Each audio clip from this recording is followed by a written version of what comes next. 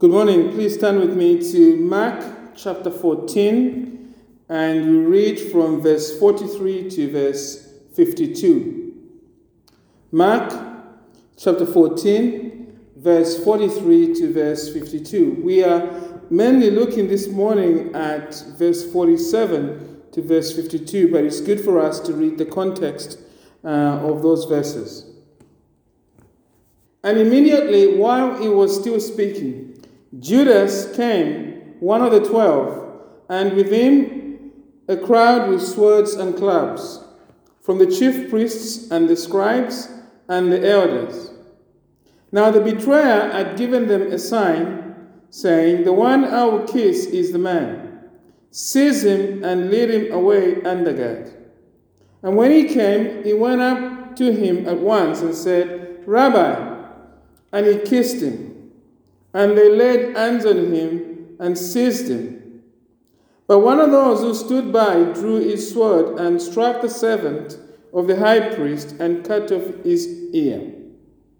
And Jesus said to them, "Have you come out as against a robber with swords and clubs to capture me? Day after day I was with you in the temple teaching, and you did not seize me. But let the scriptures be fulfilled." And they all left him and fled. And a young man followed him with nothing but a linen cloth about his body. And they seized him. But he left the linen cloth and went away naked. Let us come to God in prayer. Heavenly Father, we thank you for your word. We thank you that we have an opportunity again this morning to continue our exploration through the Gospel of Mark. We thank you for this tremendous opportunity that we have, and we ask that, Lord, you would bless the preaching of the word. And I pray, Lord Jesus, that you would open the hearts of those that are hearing the word to receive it, and not as a word of man, but as a word that it is, the word of the living God. We thank you that this is your word, your scripture we are about to open. We do thank you, Lord, for all of these things. In Jesus' name, amen. Now, this past week, Professor Martin Green, the CEO of Care England, told MPs that he believes the government ran away from care homes to save the NHS. One care provider said our residents had been sacrificed by the government to save the NHS. Now, we may never know how many care home deaths could have been prevented by the government over this pandemic period. But what is not in doubt is that thousands of elderly hospital patients with COVID symptoms were discharged into care homes without being tested. And this enabled COVID-19 to wreak havoc into care homes. New research published by the London School of Economics says COVID-19 has so far killed around 22,000 residents.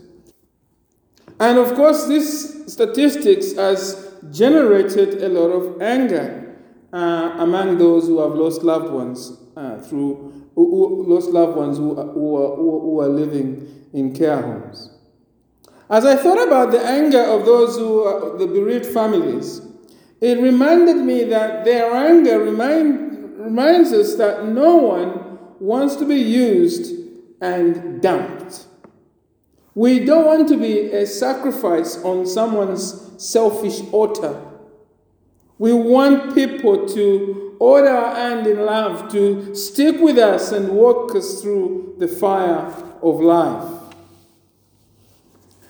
And yet, as the care home death scandal shows, no matter how reliable people are, or institutions, or governments, no one in life is 100% dependable on every situation and every time. You see, for some, the government has actually done very well in the crisis so far. It has served the NHS and saved lives. But for others, as we are seeing from the Keom scandal, it has put a sword to their elderly relatives. So here is our problem. Here is our problem. We long for someone we can always depend on in life. All of us do.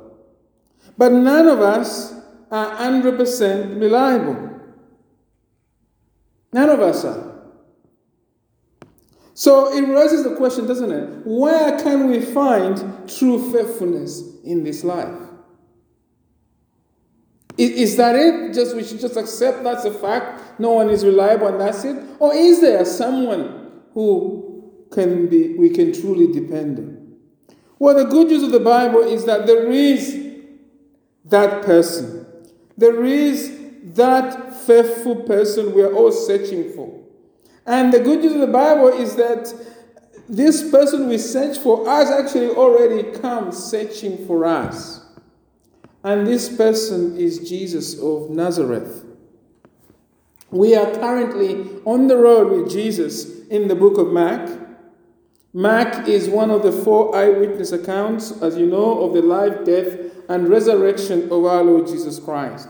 And today we are in Mark chapter 14, verse 47 to verse 52.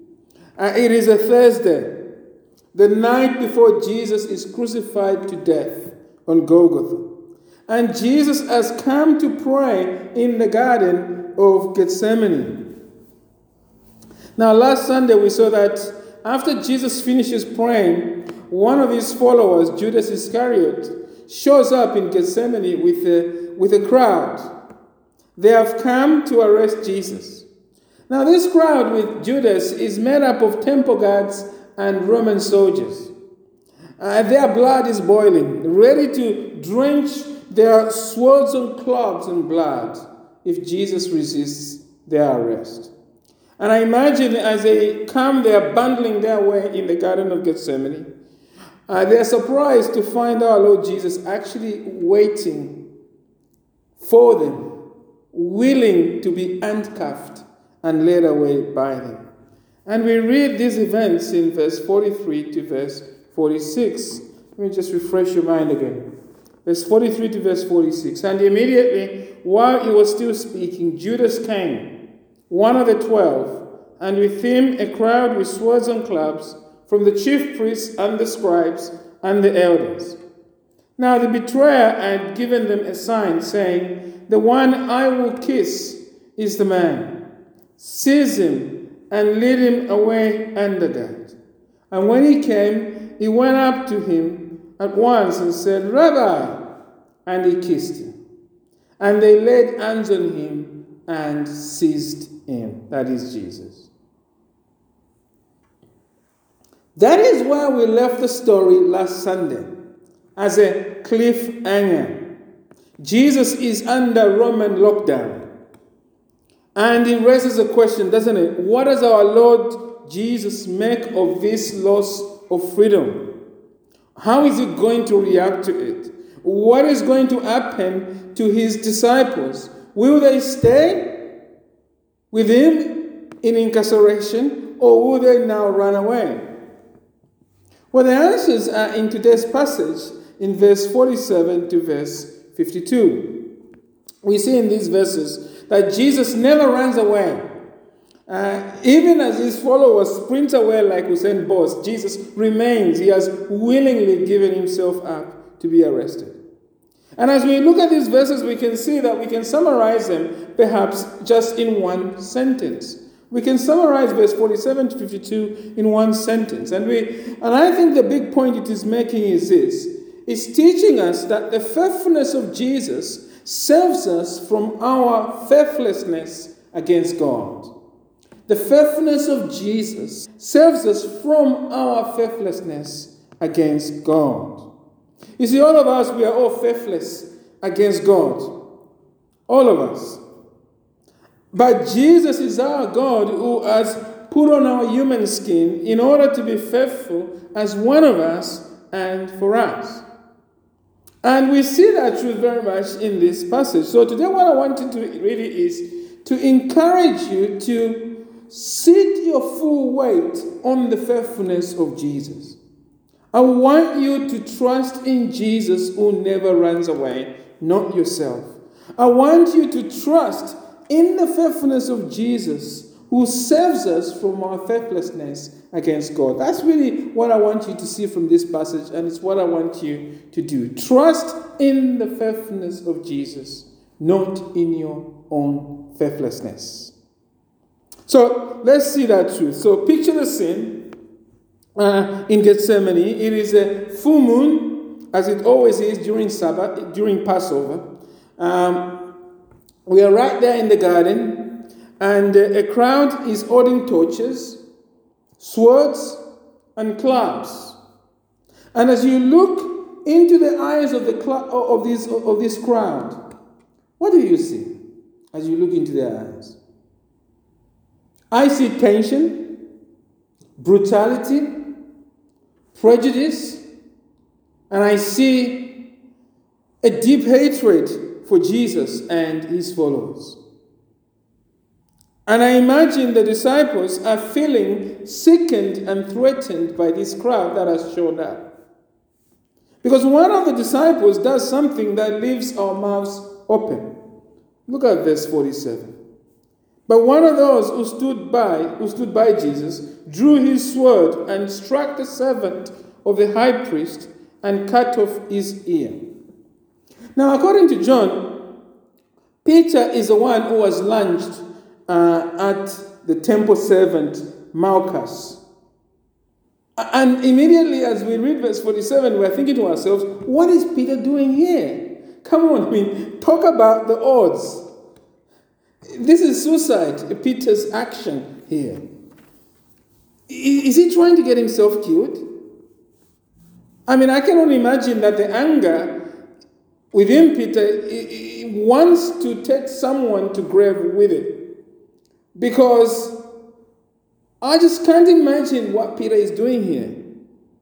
Well, when we look at verse 47, we shouldn't imagine that Peter is aiming for the ear, right? And therefore, we have to assume that Peter is going for the head here. And in going for the head, he completely misses the Malchus and just slashes off his ear. And I am now imagining at this moment the Roman legionnaires that are there are jumping forward, ready to take Peter out. The soldiers are just ready to strike him. But then, according to Luke's account, at this moment our Lord steps in. He tells Peter to put the sword away. And Jesus then steps over to touch and heal Malchus. And then he turns to this bloodthirsty crowd that has been sent by the Sanhedrin, and with one direct question, our Lord Jesus exposes their cowardice and deceit. Let's read verse 48 to verse 49.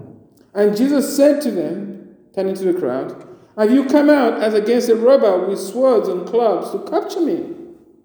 Day after day I was with you in the temple teaching, and you did not seize me."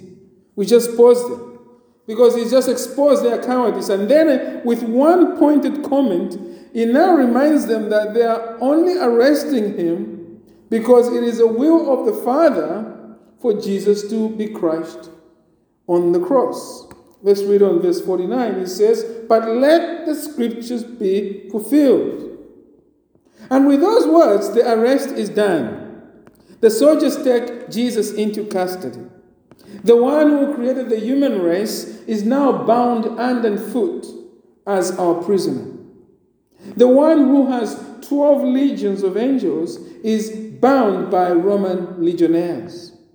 We can imagine at this moment, I'm imagining, as they lead Jesus away, perhaps someone asking the question, "Where are you taking him?"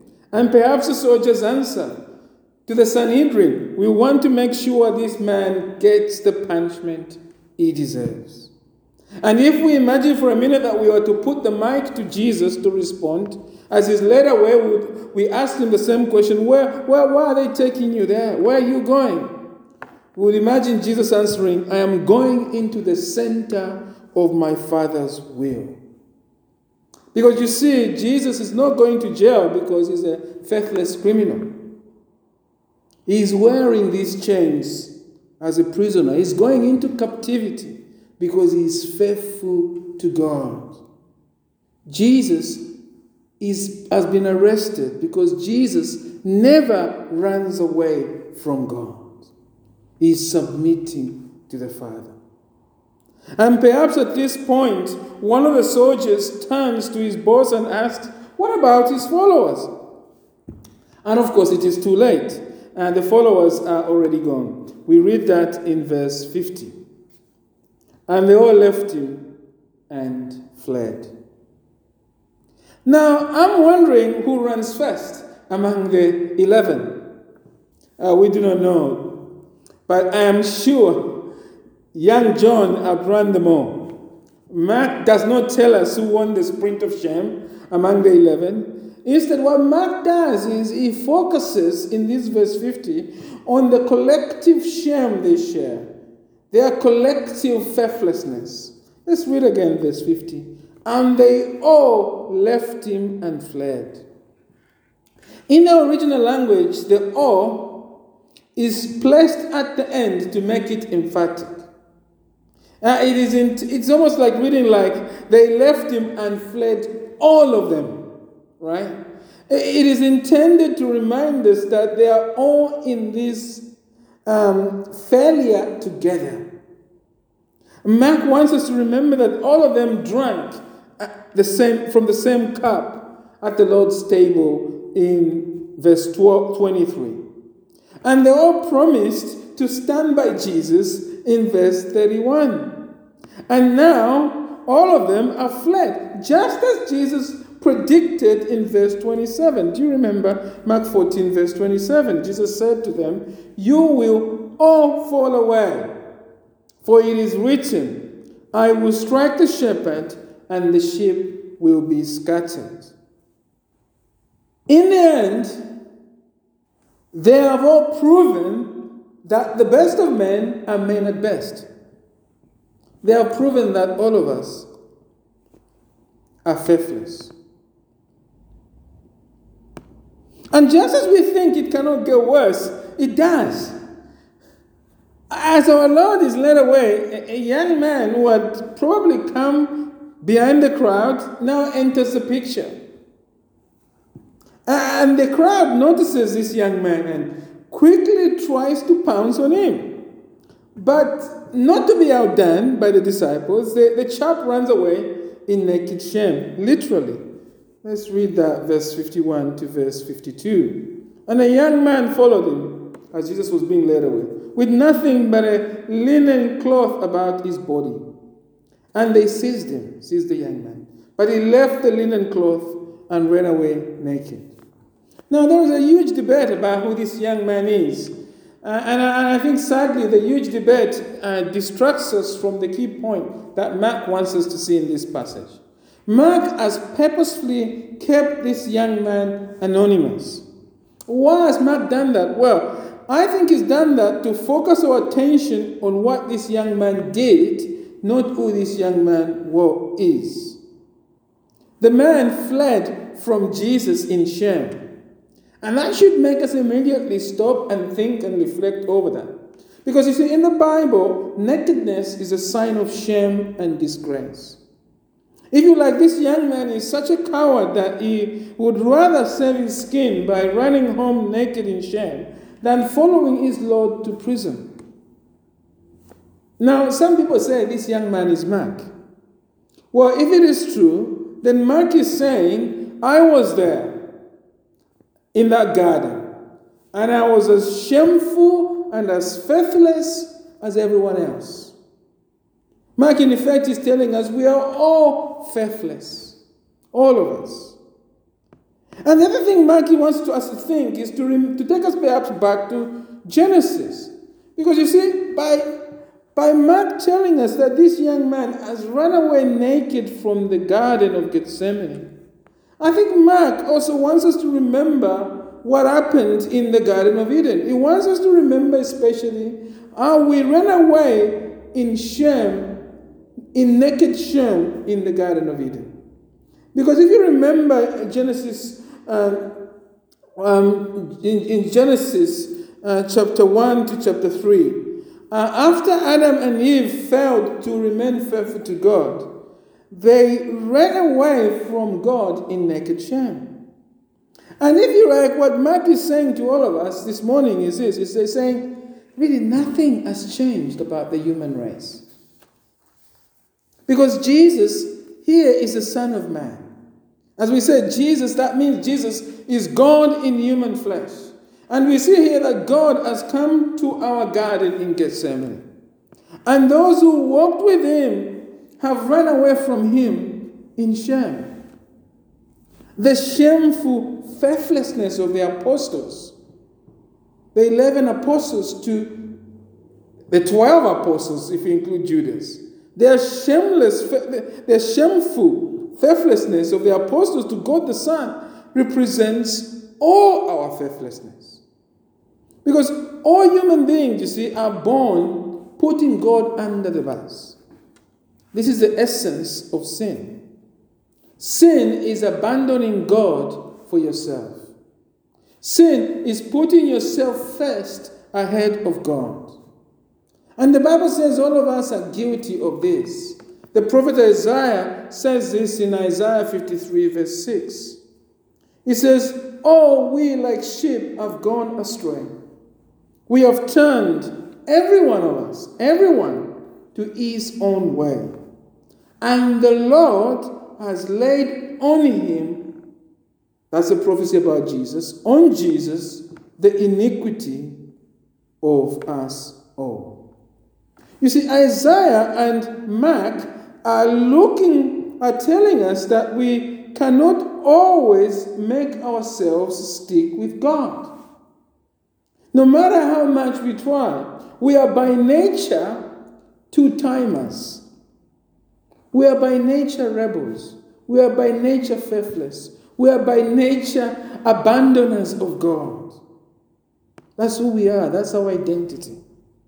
But thankfully, there is someone in this Garden of Gethsemane who has lived a perfect life, and even in this difficult moment when he's being arrested, is remaining faithful to God as one of us and for us.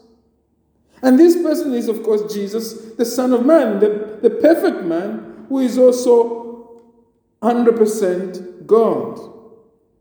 Jesus is human like us, but lives differently from us.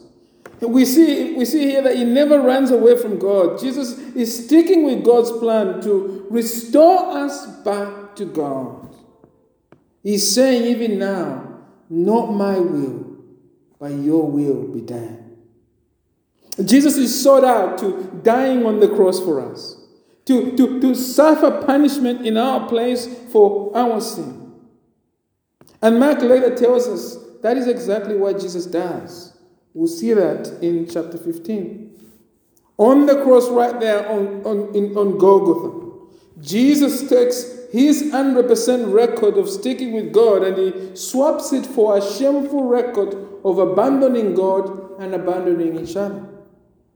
And our Lord Jesus did this so that from the moment you put your trust in the death of Jesus for your sin, God now can look upon you as 100% squeaky clean, 100% faithful. See, God can do that because Jesus never ran away from God. He was faithful to death for us. And the faithful blood of Jesus wipes away our faithlessness. Past, present, future, all wiped away through the faithful blood of Jesus. And you see, our Lord Jesus does not just declare us faithful before God when we trust in him. He brings us into a new community of God where we grow in being faithful to God as we become more and more like Jesus, and we grow in being faithful to one another. As we're seeing from that whole care, death scandal and everything else we've experienced in life, in this world we'll never experience 100% faithfulness from anyone. We are incapable of giving that 100% faithfulness ourselves.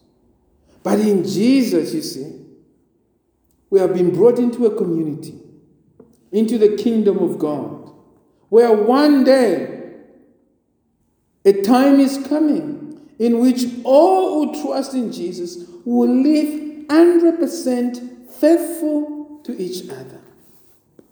You see, the answer to our longing for faithfulness is found in Jesus, and it is found in the kingdom of God that is establishing. And this is what salvation means, you see. Salvation is being faithful to God. Salvation is Jesus being faithful to God in our place. This passage is teaching us that the faithful life of Jesus saves us from our faithlessness against God and each other.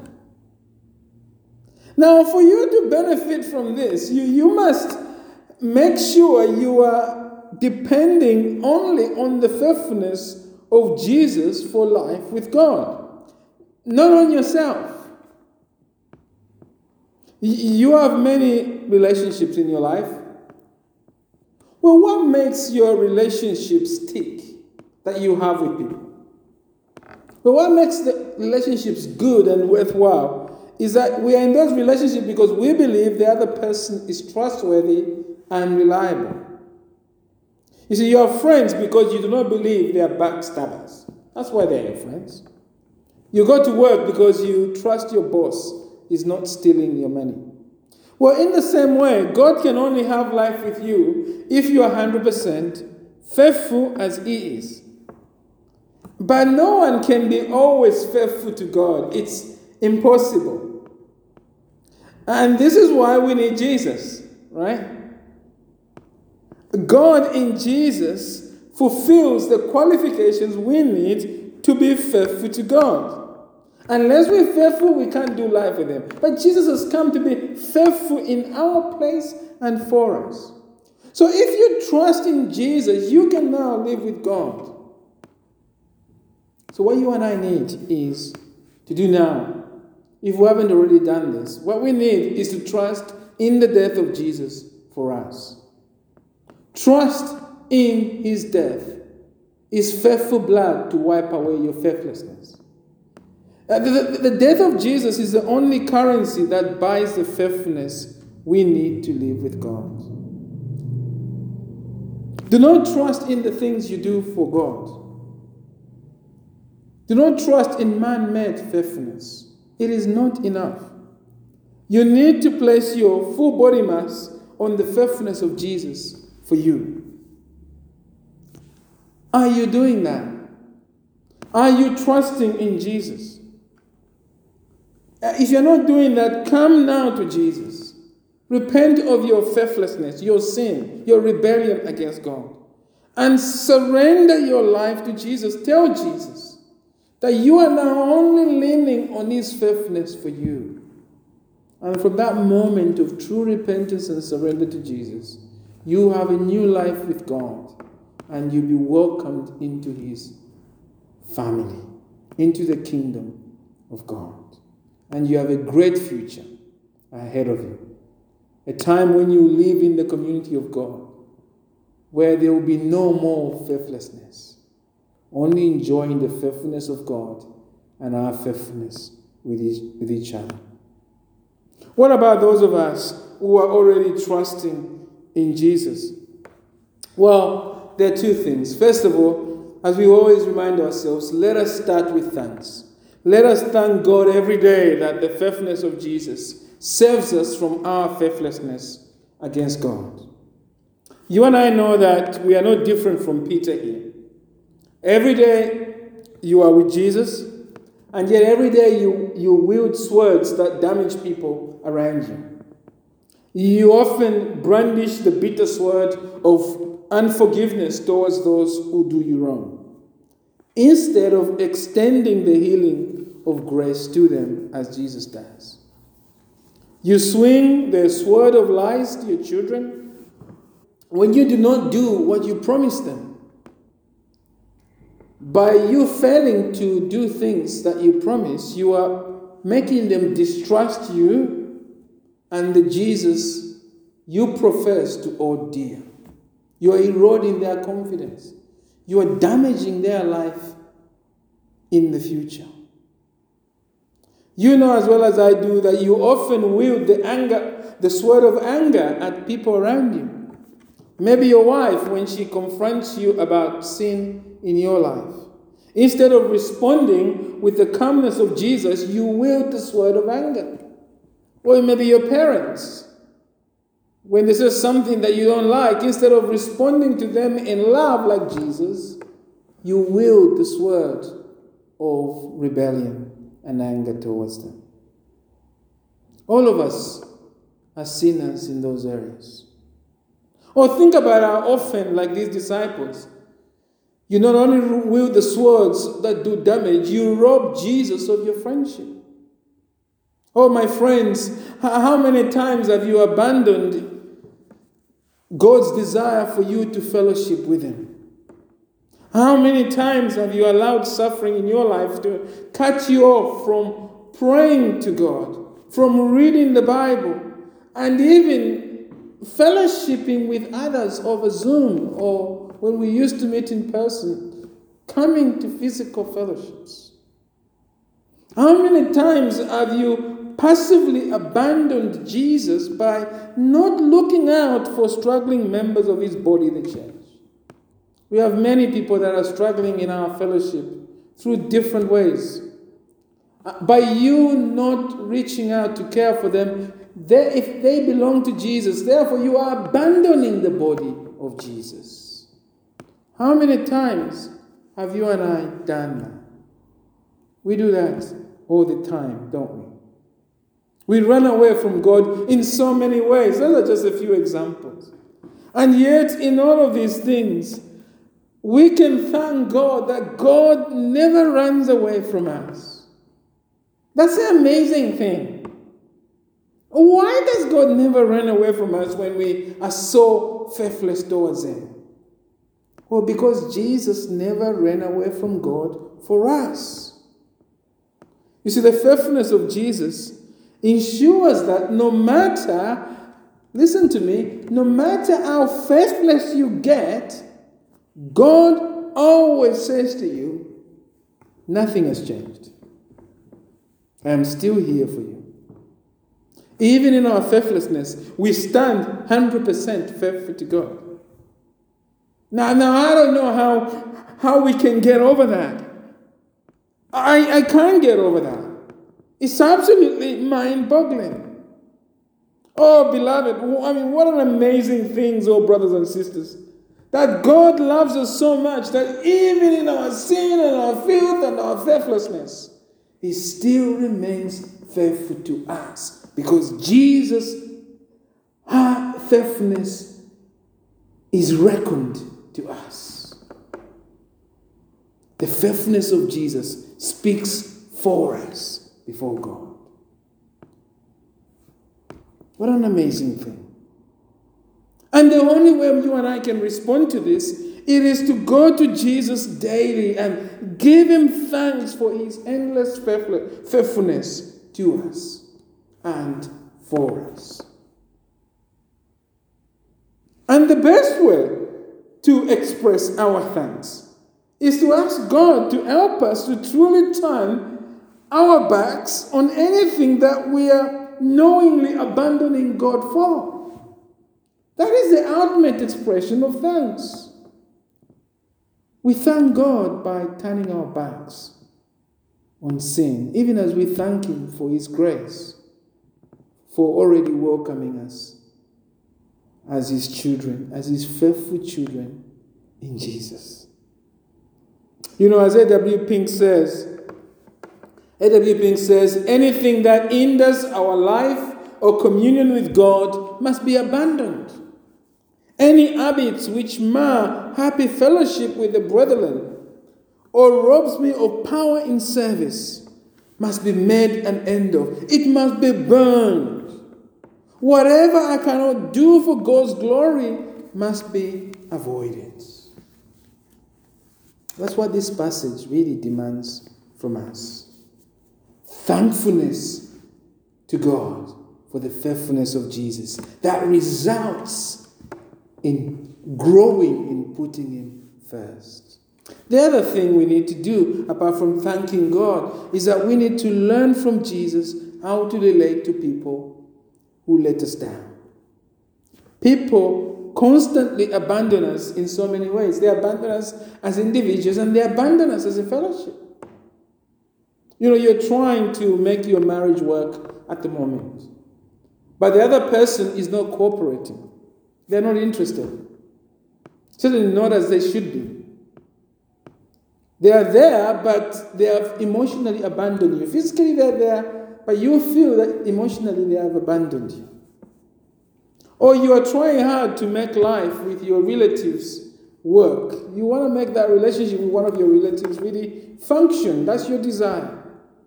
But when you try, all you hear from them is, he's selfish. He never cares about us. He thinks he's a big person now. What you're getting from them is relational blockade. You're getting emotional abandonment from them. Or maybe you are going above and beyond at your place of work. And then the time for the bonus comes, and you rightly deserve that, and yet you are ignored by everyone. They are not telling you to change your jobs. They are just making it clear that you are not in their income, as it were. You feel vocationally abandoned. How do we react to situations like that? Well, it is tempting to take matters in our hands, isn't it? To become bitter and withdraw from those who abandon us. It's very tempting. It's tempting for us to wield the sword like Peter. But if you are facing abandonment and are tempted to react like that, please take another look at how our Lord Jesus reacts to his abandonment here. We never hear Jesus say a bad word about Judas Iscariot. That's what puzzles me about this passage. We never hear Jesus say a bad word about the disciples. We never hear Jesus put his head down and just said, oh, this naked young man, what a shame. How can he be my follower? No, we never hear a word from him about that. Why? Because Jesus never runs away from us. And he never runs away from God.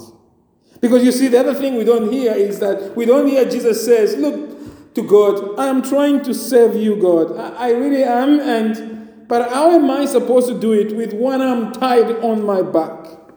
How am I supposed to do it with friends like this, with followers, with disciples, with Christians like this? No, Jesus doesn't say any of that.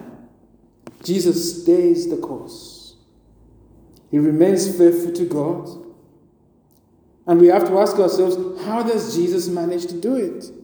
Well, remember that though Jesus is fully God, he's also fully man, and he's living his life as a man dependent on God the Spirit, yes? So he does it by continually depending on the Spirit of God, and we need to do the same. We need to come to God and ask God to help us by his Holy Spirit every day. We need to be asking for the fresh infilling of the Spirit. We have the Holy Spirit already, but we need to go to the Spirit. We need to go to God and ask him to fill us with the Spirit every day so we can grow in surrendering more and more to God. So he does that by that. Secondly, how does Jesus do it? He does it by prayer. We've looked at that already in Mark, how often Jesus is praying.